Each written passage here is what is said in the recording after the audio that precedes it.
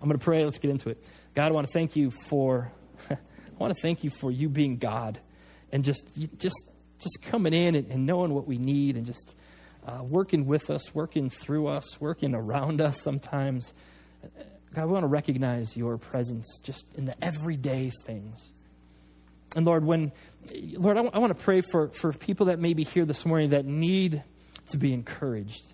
God, they just need something today, this very day, God. They need something to go on, something that would just give them an extra breath, the strength to take another step. So God, I pray that you would do that you would meet people right where they are this morning, and just breathe into them your Spirit, the life that your Spirit gives. And God, as we wrestle with your word this morning, I pray that the words of my mouth and the meditation of my heart would be acceptable in your sight, my rock and my redeemer. Amen. All right, so we're gonna look at a lot of scripture this morning because we're burning through. We're finishing up chapter 11. We're going to get through it quick. I didn't want to skip over it because I think there's a lot of good stuff in there that kind of builds the story to where Jesus is headed. Remember, the story of Lazarus is where John decides that the religious leaders, Jesus needs to die. And so I don't want to skip over any of that stuff, and I want to just kind of share it. And so we're going to read a little, we're going to chat a little, we're going to read a little, we're going to chat a little, all right? So, John 11. When he had said this, Jesus called in a loud voice, "Lazarus, come out." The dead man came out, his hands and feet wrapped with strips of linen and a cloth around his face. Jesus said to them, "Take off the grave clothes and let him go." Mission accomplished. Finally, the impossible has been done. Jesus has raised this guy from the dead, and he walks out of the grave. And can you imagine the looks on the people's faces? Like, they just must be in a complete state of awe. Like, I mean, imagine you being at a wake or a funeral, and some guy speaking words, and the casket pops open, and out comes the person. Yeah, I mean, I would think anyway, that raising a person from the dead in the first century is as big of a deal as it would be today. And so these people, they must be just, whispering and just in a state of, I believe that they were paralyzed with amazement. And the reason why I believe this is because Jesus has to tell them, hello, can you help the guy out, please? I mean, he's all wrapped up in these death clothes. Help him out. Unwrap him. And so I would guess that they would. And so, as the story goes. Here's the story. Therefore, many of the Jews who had come to visit Mary and had seen what Jesus did put their faith in him. But some of them went to the Pharisees and told them what Jesus had done. The chief priests and the Pharisees called a meeting of the Sanhedrin. "What are we accomplishing?" they asked. "Here is this man performing many miraculous signs. If we let him go on like this, everyone will believe in him, and then the Romans will come and take away both our place and our nation. Some people will have seen this miracle, and they will believe. Other people will have seen this miracle, and they will not believe. Some people it will cause faith in. Other people it will not cause faith in." And so the Pharisees get a report. Some people run to the leaders. And I know I've been kind of speculating and joking around what might have said, like, "Hey guys, you should have seen this. This guy Jesus, the dude's been dead I don't know if they use dude in first century, but I do. And so the guy's been dead, and he raises him right out of the grave. He walks right out of the grave. You guys need to do something about this because people are starting to follow him. People are starting to believe in him. He is making you look really, really bad." I have no idea if that's the way it went, but it sounds good anyway, because I don't believe that those people rushed to the Pharisees to share the gospel with them and tell them that you should really follow this Jesus guy. Because look at what the Pharisees asked. They asked this question: "What are we accomplishing?" What is going on here? They are recognizing they are not being very effective in their campaign to shut the mouth of Jesus or to stop him from doing the things that he's been doing and to stop people from following him. You see, they can't argue with the miracles. You can't argue with a dude that just came out of the grave after 4 days. Their biggest thing against him was, yes, people are believing in him, but all they really had was, he's doing this on the Sabbath. And that was breaking their law. And so they were angry with him. But they are recognizing and seeing these things are just not things that everyday people will do. The miracles of Jesus. And I just keep coming back and I keep landing on this thing. It's just been the same over and over and over again for thousands of years. How can people's hearts harden in the presence of the power of the living God? It just doesn't make sense to me. I think maybe string theory is easier to understand. How can the power of God cause people's hearts to get hard? I mean, and argue. And it would seem even today that people will not take the time to just engage or openly and honestly look at what is presented before them. I mean, even something as simple as a life changed by God.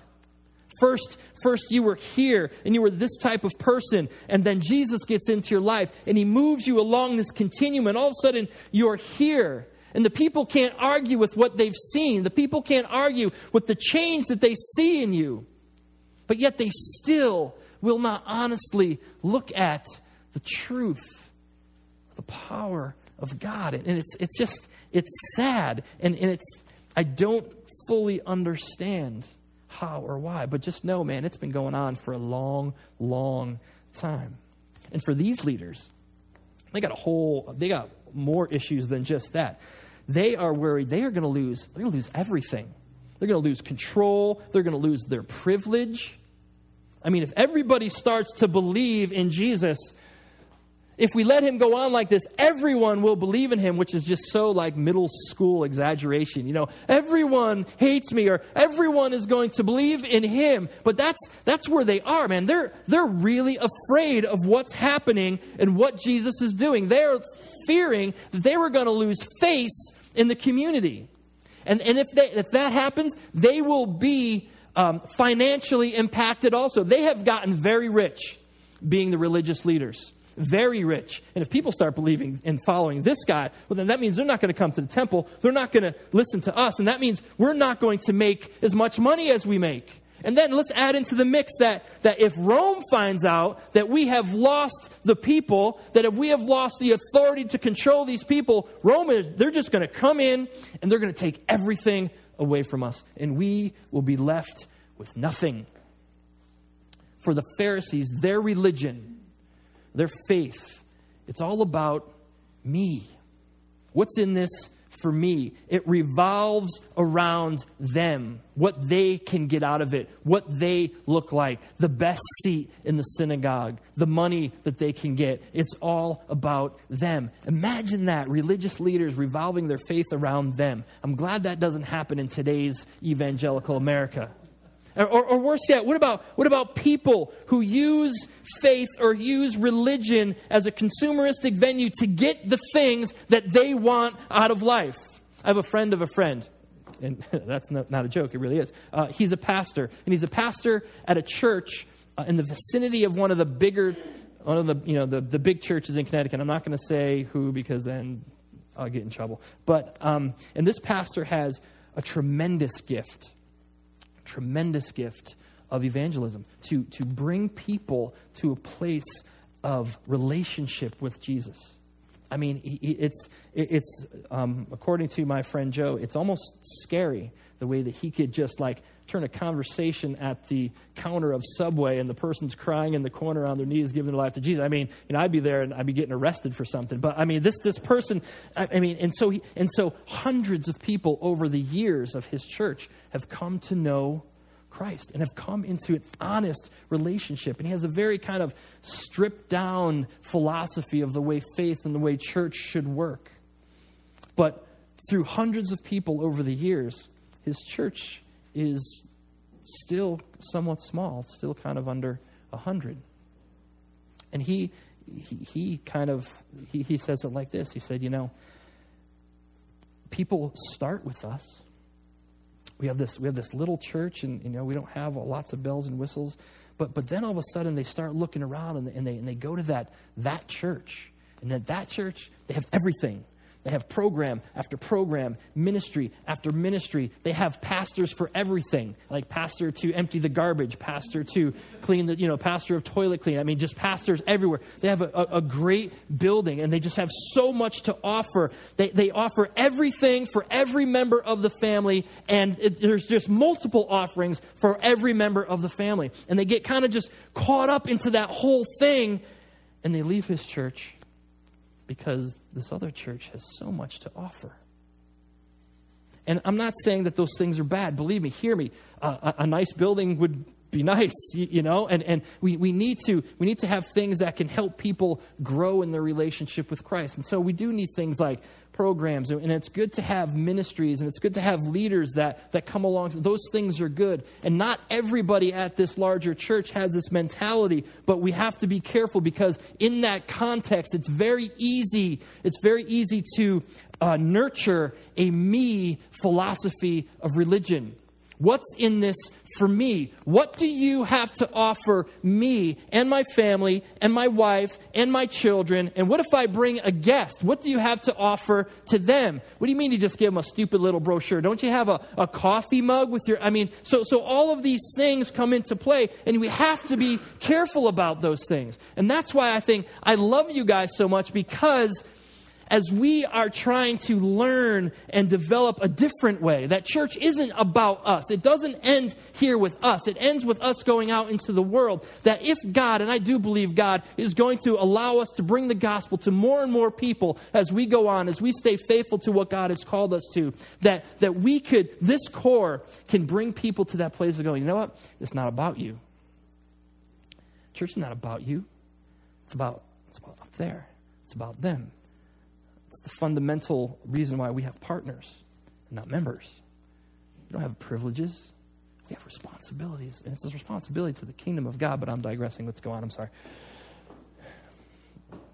Oh, this thing we're going to have to upgrade because it's not going fast enough. Then one of them, named Caiaphas, who was a high priest that year, spoke up. You know nothing at all. You do not realize that it is better for you that one man die for the people than the whole nation perish. He did not say this on his own, but as high priest that year, he prophesied that Jesus would die for the Jewish nation, and not only for that nation, but also for the scattered children of God, to bring them together and make them one. So from that day on, they plotted to take his life. Therefore, Jesus no longer moved about publicly among the Jews. Instead, he withdrew to a region near the desert, to a village called Ephraim, where he stayed with his disciples. When it was almost time for the Jewish Passover, many went up from the country to Jerusalem for their ceremonial cleansing before the Passover. They kept looking for Jesus, and as they stood in the temple area, they asked one another, "What do you think? Isn't he coming to the feast at all?" But the chief priests and the Pharisees had given orders that if anyone found out where Jesus was, he should report it so that they might arrest him. All right, self-explanatory. You see what's going on here? They get together. They've just decided, you know what? The guy's got to die. We're going to arrest him, and we got to kill him. This has to stop, and the only way it's going to stop is we need to find him, we need to arrest him, and we need to kill him. So Jesus is like, I need some chill time. Now, he's not running from the Pharisees like he's afraid of them, but he needs some chill time, because the next part of his journey is going to be a really difficult journey for him. So he takes off, and on the map, it's actually only about 15 miles away, and he chills out with the boys for a while. But now he's going to begin his way back to Jerusalem. And he was going to finally get to that moment where he will be put on the cross for us, for our sin. This is chapter 12. 6 days before the Passover, Jesus came to Bethany where Lazarus lived, whom Jesus had raised from the dead. Here a dinner was given in Jesus' honor. Martha served while Lazarus was among those reclining at the table with him. Then Mary took about a pint of pure nard, an expensive perfume. She poured it on Jesus' feet and wiped his feet with her hair. And the house was filled with the fragrance of perfume. It's very interesting that in all four Gospels, there's an account of Jesus being anointed. In Matthew and Mark, he's being anointed on his head. They pour it on his head. In Luke's account, it's being poured on his feet. He's reclining at the table of a Pharisee. But in Luke's account, it says that a sinner came to do that. Now, do not think, in the things that I've studied and read, we cannot confuse Mary in John's account with the sinner in Luke's account. But either way, there's this whole anointing thing going on, and we can go into how the four Gospels have it a little bit different, but that's for another day. So Jesus heads back to Bethany. He's going to hang with the family, and they're going to throw him a dinner in honor of him. Now, I guess that's the way you honor somebody who brings you back to life. You throw them a little potluck, A to M, you bring the salad, and, the rest of you, whatever, the chips. So they all get together, and they're going to honor Jesus with a dinner. And Mary, she takes this perfume, and she pours it on Jesus' feet. She anoints him. In this culture, the pouring of perfume usually would be done on somebody's head. And it was kind of like to celebrate what's going to happen. And you would think that if this dinner is in honor of who Jesus is, and they're celebrating who he is, that the perfume would have been poured on his head. But no, Mary chooses the feet.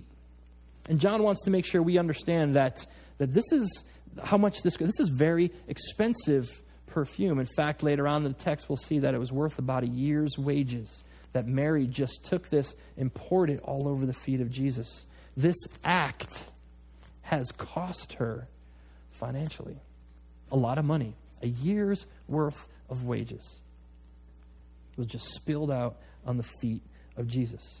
Now let's add to the fact that she's anointing his feet. She is at his feet. This is an act of complete humility on her part. You see, for dinner guests to come to your house in first century, your slaves would tend to their feet, sometimes giving them perfume, sometimes washing the feet. And that was the job of a slave. And it was the job of the lowest slave on your payroll. Maybe the one you didn't like so much, maybe the one you were punishing. That would be the person that you would go have wash the feet or anoint the feet of your guests. Mary puts herself at the lowest possible position she can think of at this dinner. She is at the feet of Jesus. This is not only an act of humility, but just devotion to Jesus. She chose to do this on her own. No one forced her. No one suggested it.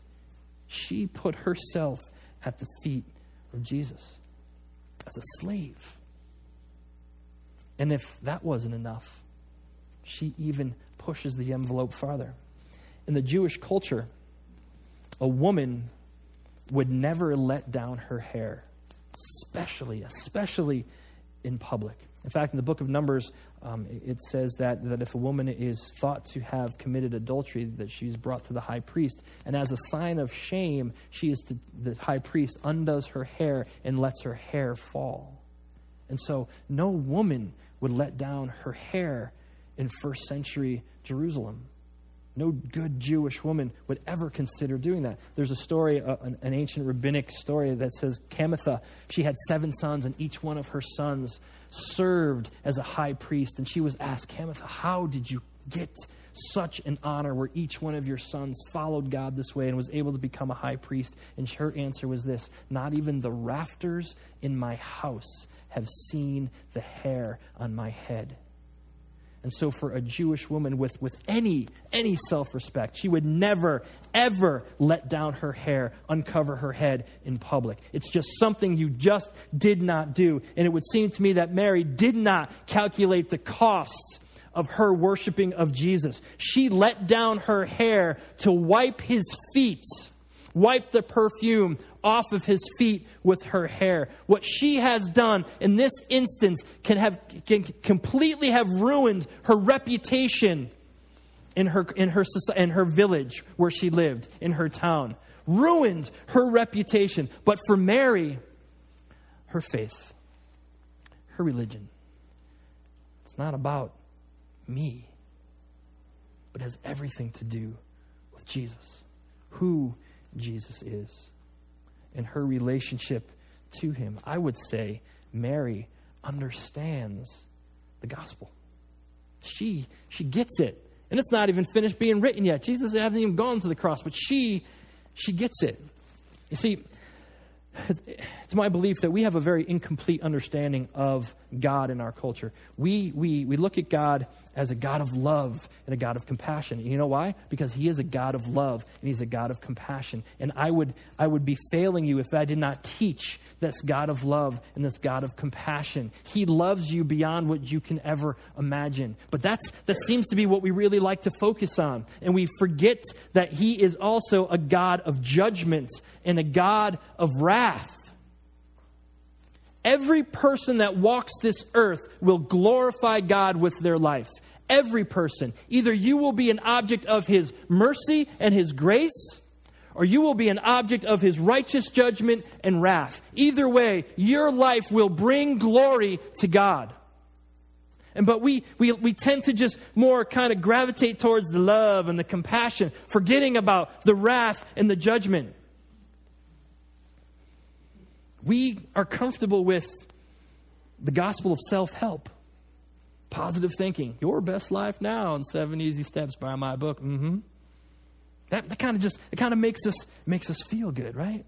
That if your life isn't going the way it needs to go or you think it should be going, that God has a wonderful plan to smooth out all of those wrinkles and make it just like you're skipping through the roses and life is all good. And all you have to do is just follow a couple rules, follow a couple regulations, have your quiet time. Make sure that you're doing the right things, that you're saying the right things. Make sure you're watching the correct movies and listening to the correct music. And yes, the Victoria's Secret catalog is porn, and you should not look at it. And you get all of these rules. I'm sorry, I didn't want to go there. You get all of these rules that you're supposed to follow. And if you can just get those rules, then it's going to be good, man. God's going to come in, man. He's going to smooth it all out. We have bought into what David Platt would call in his book Radical, the American dream gospel. God loves you. Has just this amazing plan for your life. And he does have an amazing plan for your life. But I can't stand up here and tell you it's going to be easy. Because you know what? Sometimes that plan is hard. It's hard. Sometimes the plan is hard and difficult. Did I mention difficult? Let me throw in hard. There's no guarantee that it will be easy. And no guarantee that if you just say the correct things and do the correct things, that it's all just going to be smooth sailing. See, we've bought into that gospel. But the only problem with that whole philosophy, that whole mentality is it's the Bible. See, that's not the gospel that's in here. The gospel in here says, you know what? You are an enemy of God, and your sin has separated you from him. And in your rebellion and in your sin, you can't even recognize or realize that you are broken and in need of him. And so you are completely dependent, not on yourself, not on what you can do. You are completely dependent on what God can do in your life through Jesus Christ. Period. You can't do anything yourself. That's the gospel. Not just follow the rules and read the books and it'll be okay. No. The gospel's hard, man. And when you get a hold of that idea, you begin to recognize what you are saved from is not the ups and downs and the struggles of life. What you are saved from is God's wrath and judgments for eternity. That's the gospel. In the garden, and I was just kind of like really wrestling with this whole thing. In the garden, Jesus gets on his knees, right? And he's anxious to the point of death. Death. He's just like, this whole thing is coming down on him, man. And he's just like, God, if there's another way, take this cup from me. And as I begin to think about that, is Jesus really afraid of the Romans? They're going to beat on him. They're going to whip him. They're going to torture him. They're going to nail him. I mean, is he really afraid about dying? Because, as I look throughout history, there have been people that have been martyred for the faith, that have joyously went and been burned at the stake, joyously went and singing hymns and praising God as their head is getting cut off. So am I to think that Jesus is a coward in that context and these other people are much more courageous than him? No, I don't think so. You see, the weight of what Jesus was feeling in that moment. that every person that was born, that lived their life up until that point, the wrath and judgment of God was about to fall on him in that moment on the cross. On the moment on the cross, he completely drank the full cup of the wrath of God. And if that makes the Son of God nervous to the point of death, man, we need to think a little bit clearer about that. I mean, how do you respond to that? How do you respond to that gospel? It kind of throws our little Christianese sayings just out the window. Accept Jesus into your heart. Invite him into your heart. Pray this prayer. Fill out this little commitment card for us so we can count you at the end of the year and we can post our numbers on Facebook so we can just kind of look good that we got you to say a little prayer. I do not believe it's appropriate for us to bring people to a place of thinking that all they have to do is say a little prayer and everything is okay, because that's not the gospel. I think about Peter in the first couple chapters of Acts. Peter standing up, filled with the Holy Spirit. This is what he did not say. He did not say, okay, my brothers, bow your heads, close your eyes, and repeat this prayer after me. And after he was done, he didn't say, okay, now with your head still bowed and your eyes still closed, if you prayed that prayer, raise your hand. Thank you, Jesus. Thank you, Lord. It's not the way it went. What did he? He got up in front of those people and said, you, my brothers, the Jews, guess what? God, by his plan and his foreknowledge, handed over Jesus to you. And you, with wicked people, you nailed him to the cross and you killed him. Now, repent and be baptized in the name of Jesus for the forgiveness of your sins, so that you can receive the Holy Spirit and the wrath of God will not fall on you. That's the gospel. And it's no longer a gospel of self-help. We have taken the Son of God, who endured the whole wrath of God, who is worthy to be praised. The angels praise Jesus and for what he did. They praise God for what God has done. We have taken the Son of God and we've reduced him into this God who is begging for our acceptance. And I said it last week or 2 weeks ago, whenever. We don't accept Jesus. We unconditionally surrender to Jesus. That is the gospel. That is what we see Mary doing as she sits at the feet of Christ, wiping his feet with her hair. She has given up her material stuff. She has given up her reputation, all for the sake of knowing Jesus. She has given up everything. She has given up herself to gain Christ.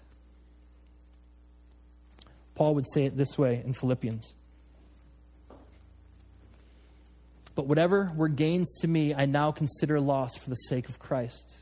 What is more, I consider everything a loss because of the surpassing worth of knowing Christ Jesus my Lord, for whose sake I have lost all things. I consider them garbage that I may gain Christ and be found in him. And so as you think that over, what is he talking about? What are the things that he has given up? What are the things that now he considers to be garbage just for gaining Jesus? And you have to go a few verses before that. For it is we who are the circumcision who serve God by his Spirit, who boast in Christ Jesus, and who put no confidence in the flesh, though I myself have reasons for such confidence. If others think they have reasons to put confidence in the flesh, I have more. Circumcised on the 8th day, of the people of Israel, of the tribe of Benjamin, a Hebrew of Hebrews, in regard to the law, a Pharisee. As for zeal, persecuting the church. As for righteousness based on the law, faultless. This is what Paul is considering garbage. On the 8th day, he was circumcised. And there were other nations, other religions, other cultures that use circumcision as a rite of passage. But for Paul, he was circumcised into the nation of Israel. He was a Hebrew. He was a Jew. He was not someone who converted. Conversion was a good thing back then. They wanted people from other nations, from other cultures, from other religions to come and engage the Jewish tradition. But it made you a second-class citizen if you converted. Paul was not a convert. He was a Jew, born of the tribe of Benjamin. This was a distinguished tribe to be born from. He was born into an exclusive class, an exclusive tribe. He was a Hebrew of Hebrews. He comes from a place of national and religious pride. He's a thoroughbred. And then he would say that he's a Pharisee as to the law. And in this culture and during this time, many people believe that the Pharisee way of life was perceived as the pure faith that only could be attained by a certain few people because it was so difficult. They followed the scriptures better or closer, so they thought, and so other people thought, than any other sect of Judaism. He was devout. He studied the Bible. He memorized the entire Old Testament as a Pharisee. He memorized it, chapter and verse. I don't think they had, maybe verses back then, but he knew the whole thing. And his life was dedicated to living it, to interpreting it. It was a hard way of life, but he was a Pharisee. And then, as far as zeal, he persecuted the church. He persecuted those Christians because Paul believed in all his heart that this sect was going to destroy the scriptures, was perverting what God was, and was ruining and leading people astray. And so he dedicated his life to going after them and telling them, this is not the way it's going to happen. And in fact, even imprisoning people or having them killed. He was zealous for his faith, willing to give up everything for it. And as for following the rules, no one could bring a charge against Paul. No one. Not saying that he was faultless or sinless, but man, nobody could bring, as to the traditions of the Pharisees, as to how they interpret the scriptures and how they should live it out, no one could bring charge to Paul. He was a devout, educated, zealous man from the correct lineage. He walked in the commandments and the regulations that were required of him. And even in all of his pedigree and all of his ancestry and his zealousness and him being so devout, he considered all of that garbage to knowing who Jesus is. It was all trash, garbage. He left it all behind to follow Jesus. He had no promise of wealth. He had no promise of an easy life. He had no promise that somebody would esteem his name. In fact, in the book of Acts, Jesus tells Ananias, he goes, you just go to Paul, and you tell him what I told you, and then you tell him, I will show him what it means to suffer for my name. That is not really a great recruiting tactic.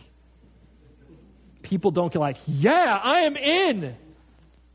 Paul left everything for the sake of knowing Jesus.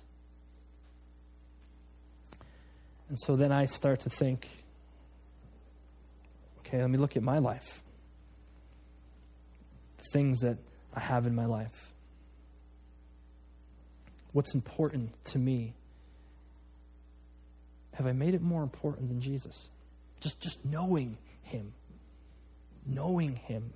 Not having him promise me that everything is going to be, just to know him. Have I made other things important in my life than just knowing him? Even the good things, like the positive stuff. My marriage, 19 years, my children, my home, my church, my friends. Have I put those before? Have I put those as something more important than Jesus?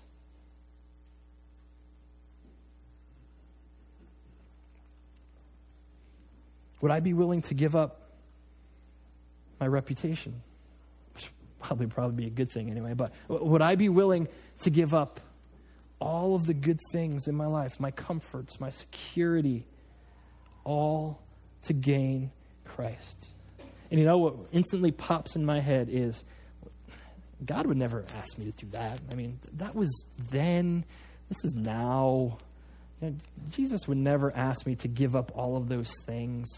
That's nonsense. Is it?